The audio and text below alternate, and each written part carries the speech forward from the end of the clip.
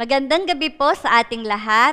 Napakabilis po ng panahon. Kailan lang po nagsimula yung Burr months at ngayon po ay nasa November na po tayo. Nasa buwan na po tayo ng November. At sa susunod pong buwan, December, alam po natin na marami po ang nagplaplanong magpakasal. May alam nga po ako na God willing, magpapakasal sila sa buwan ng December. At dahil po sa panahon ng pandemic, marami po ang naapektuhan ng mga wedding na ito. Meron pong hindi natuloy, kinancel sa isang taon, pero yung iba po itinuloy ito. Ano po ba ang mga napapansin natin kapag dumadalo tayo sa isang kasalan? Di po ba excited po tayong dumalo, lalo na po't makikita po natin yung mga mahal natin sa buhay na ikinakasal, mga kaibigan, o sino man pong nag-imbita sa atin sa kasalang iyon. Ang ating pong pagbubulay-bulayan ngayong gabing ito ay matatagpuan po sa 1:1-10. Ito po ang sinasabi. Pagkalipas ng 2 araw, may kasalan sa Cana, Galilea, at naroon ang ina ni Jesus. Si Jesus at ang kanyang mga alagad ay naroon din. Kinapos ng alak, kaya't sinabi ng ina ni Jesus sa kanya, naubusan sila ng alak. Sinabi ni Jesus, "Huwag ninyo akong pangunahan, ginang. Hindi pa ito ang panahon ko." Sinabi ng kanyang ina sa mga naglilingkod, "Gawin ninyo ang anumang sabihin niya sa inyo." Doon may 6 na tapayan at ang bawat isa'y naglalaman ng 20 hanggang 30 galon. Nakalaan ang mga ito para sa paglilinis ayon sa tuntuning pangrelihiyon ng mga Hudyo. Sinabi ni Jesus sa mga katulong, "Punuin ninyo ng tubig ang mga tapayan," at pinunungan nila hanggang sa labi. Pagkatapos sinabi niya, "Sumalo kayo ngayon at dalhin ninyo sa namamahala ng handaan." Dinalhan nga nila ang namamahala ng handaan. Tinikman naman nito ang tubig at naging alak. Hindi niya alam kung saan ang galing iyon, bagamat alam ng mga katulong na sumalok ng tubig. Kaya tinawag niya ang lalaking ikinasal. Sinabi niya rito, "Ang una pong inihain ay ang masasarap na alak. Kapag marami nang nainom ang mga tao, saka inihahain ang mabababang uri. Ngunit ipinagpahuli ninyo ang masarap na alak." Ang masarap na alak. Ang talatang ating nabasa ay ang unang himala na ginawa ng ating Panginoong Hesus sa bayan ng Galilea. Sila po ay nasa kasalan. Noong kapanahunan po ni Hesus ay 1 linggong ipinagdiriwang ang kasalan at nasa tradisyon po nila ng mga Hudyo na kapag may handaan ay mayroong mga alak na inihahanda. Isang kahihiyan sa naghahanda ang maubusan po ng alak sa gitna ng handaan. Kaya nang naubos na ang alak, may isang babae na lumapit kay Jesus at iyon ay ang kanyang ina na si Maria. Sa mga talata pong ito natin ngayon, tingnan natin kung ano-ano ang ginawa ni Maria at ng mga katulong nang mawala ng alak. At ang kwento pong ito ay maire-relate po natin sa ating espiritual na pamumuhay. Nang tanggapin po natin si Jesus bilang sariling Panginoon natin at tagapagligtas, ay nagkaroon po tayo ng kasalan at pagdiriwang. Ngunit sa pagdiriwang na iyon, ang ating alak ay nauubos. Yung pong joy, yung pong love, yung pong peace na ating nararanasan ay biglang nauubos o nawawala na. Kaya't sa gabi pong ito, ating pong pag-usapan ang mensaheng ubos na, iba na. So what do you do when your wine runs out?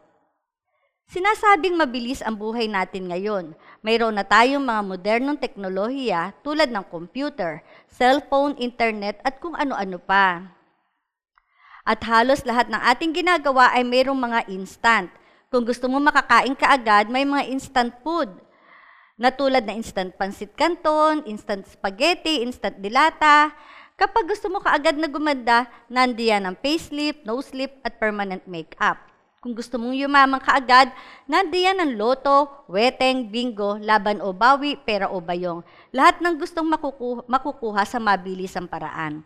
At dahil mabilis ang buhay natin ngayon, pakiramdam mo na ikaw ay nasa isang treadmill lamang na ang bilis-bilis umikot ngunit hindi makaaba-abante. Maraming henerasyon ang sinasabi ng mga magulang sa anak, walang namamatay sa pagtatrabaho. Sige, trabaho ng trabaho. Ang paniniwalang ito ay hindi na totoo ngayon. Ang mga scientifico ng mga kagawian ng tao ay may salita para sa mga taong bugbog na sa trabaho, which is una, stress. Stress po, then burnout. Salitang naglalarawan na hindi lamang naubusan ng gasolina, kundi kumatok pa ang makina, tumukod na at lupaypay na. Nasaid na ang lakas at patuloy na pagtatrabaho ng walang oras na pahinga. Dahil dito, wala na pong balanse ang kanyang buhay, overwork. Para kang isang kandila na ang sindi ay sa magkabilang dulo na ang pagod o stress ay mabilis lumamon sa iyo. Ang burnout ay nararanasan sa trabaho, sa relasyon, ng mag-asawa, magkaibigan, magkapamilya at kahit na po sa ating ministry. Para kang isang lalagyan na wala nang makuha sa iyo, ubos na. Said na po. Sa trabaho po, malalaman mo kung ang tao ay na-burnout na kapag ang dating magilas na tao na laging may malaking nagagawa sa kumpanya ay biglang nagiging tahimik, matamlay, at kung minsan ay nagkukulong. Sa relasyon naman sa pamilya na dating nakikipaglaro sa mga anak at tumutulong sa mga gawaing bahay, ngunit ngayon ay matamlay na at tatamad-tamad, nawala na ng interes. Ang taong dating mahinahon at malamig ang ulo ay nagiging masungit at magagalitin, malungkutin at mabagsik, nawawala na ng interes sa gawaing makadiyos. Kung sakaling nagpapatuloy man sa pagdalo sa pananambahan, ay parang wala na sa kanyang loob at puro mali na lang po ang kanyang nakikita. So, what should we do when our wine runs out? Ang una nating dapat gawin po ay number 1, look for the main source. Kapag gagamit po tayo ng appliances, ano po ang kailangan nyo? Siyempre po yung kuryente. Kapag need nyo po magpagupit, siyempre po pupunta po kayo sa barbero o sa parlor. Kapag nagugutom po kayo, saan po kayo pupunta? Kapag nasa labas po kayo, siyempre po sa mga restaurant. O kaya sa kusina, sa rep, kapag pera, wag po sa akin, wala po ako noon. Alam ni Maria kung saan siya pupunta. Alam niya kung ano ang gagawin niya sa panahon na iyon. Hindi siya nag-aksaya ng oras na gumawa ng ibang paraan. Alam niya kung paano hahanapin ang source ng pagkukunan. Kinausap niya si Jesus. Katulad po ng ginawa niya, alam din dapat natin kung paano hanapin ang ating pagkukunan. When our wine runs out, kapag kailangan nating malaman kung paano lumapit sa ating Diyos sa mga oras ng pangangailangan, sa oras na ating mga pangangailangan. Sabi po sa awit 46:1, ang Diyos ang lakas natin at kanlungan at handang saklolo kung may kaguluhan. Kaya po ang una natin dapat nilalapitan ay ang maakda ng lahat ng bagay, ang source ng lahat ng buhay, walang iba kundi ang ating Panginoon.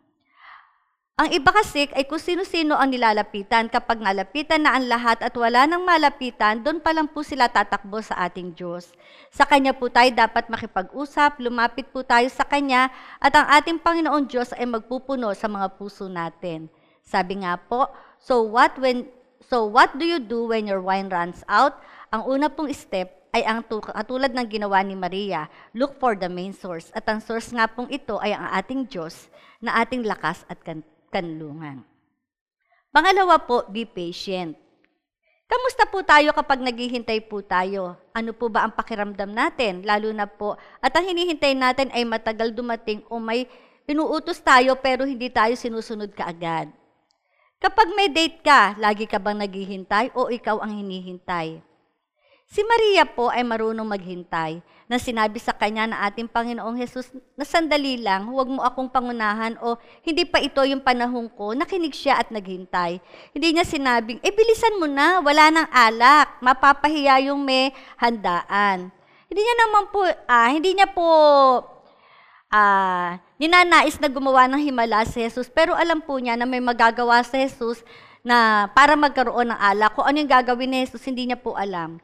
Pero naghintay po siya kung ano ang gagawin ng kanyang anak.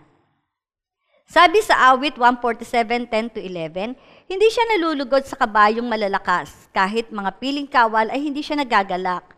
Ngunit sa may pagkatakot, kasiyahan niya'y labis sa kanilang may tiwala sa matatag niyang pag-ibig. To wait is a spiritual discipline. Sinasabi ng Biblia na ang Diyos ay nalulugod sa mga taong marunong mag-intay.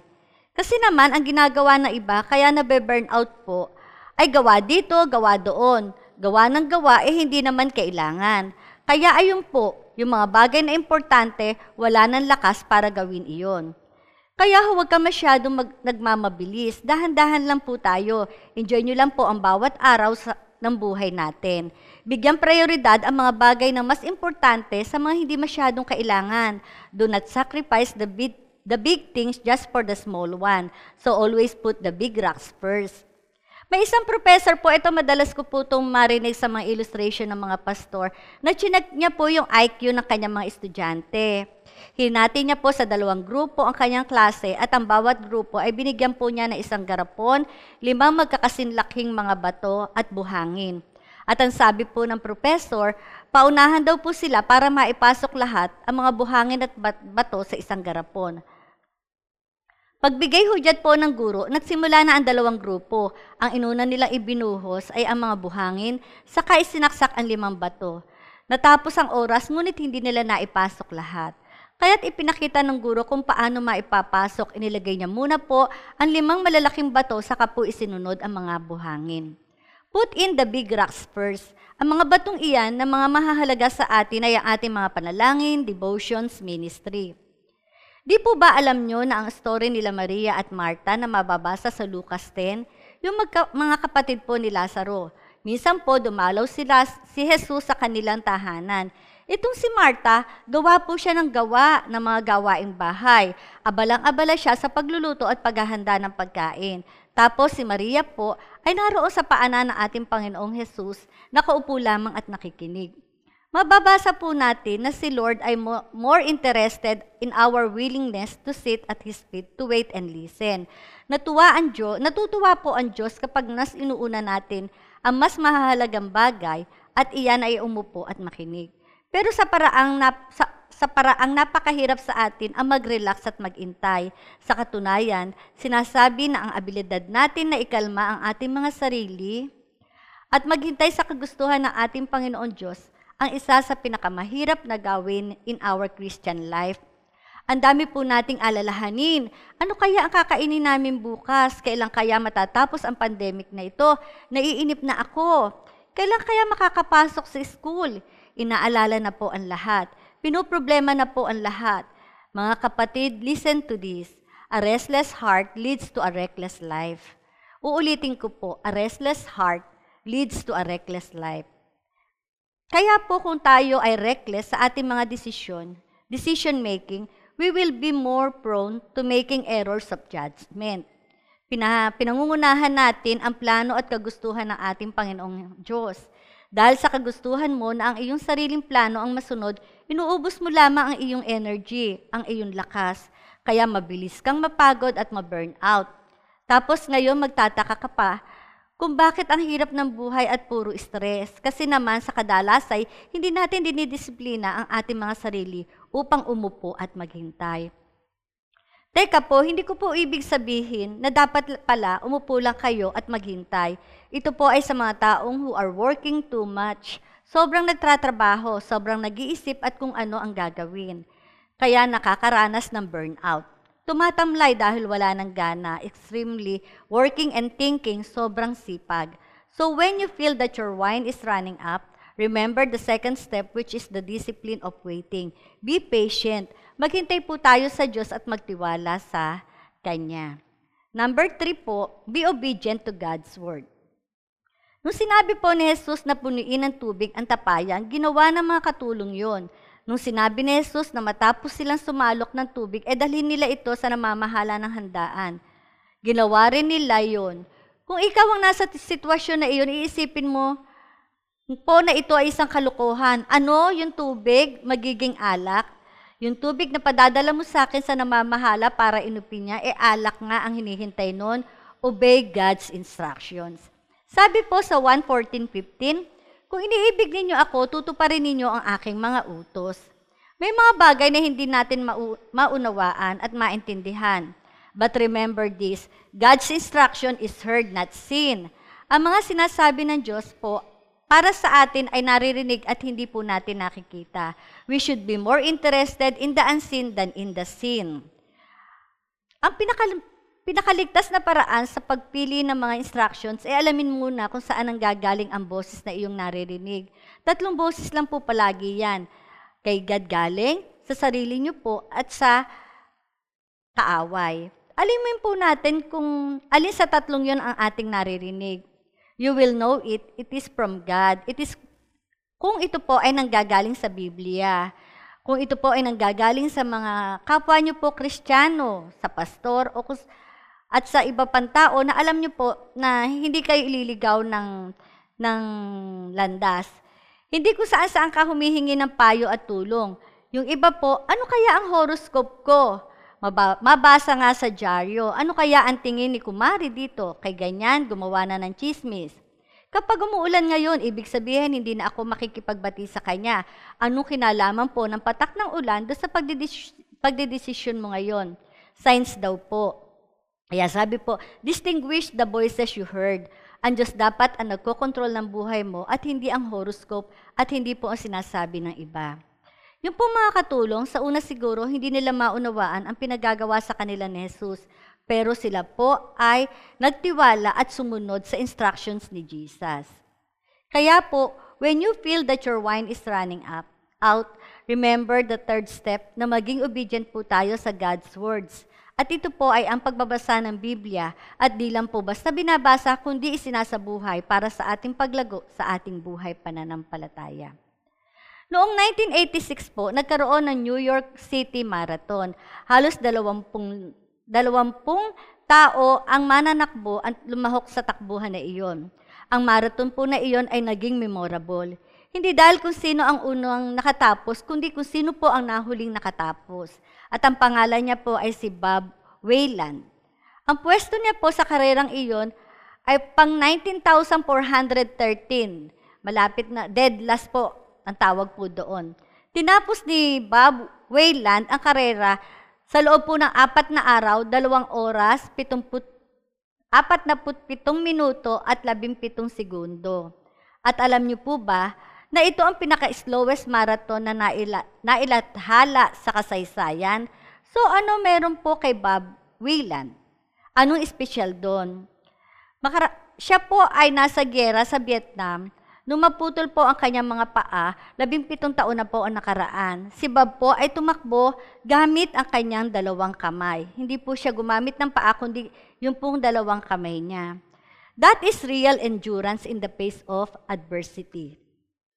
Sabi po sa Pilipos 3:14, nagpapatuloy nga ako tungo sa hangganan upang kamtan ang gantimpala ng pagkatawag sa akin ng Diyos sa pamagitan ni Kristo Jesus, ang buhay na hahantong sa langit.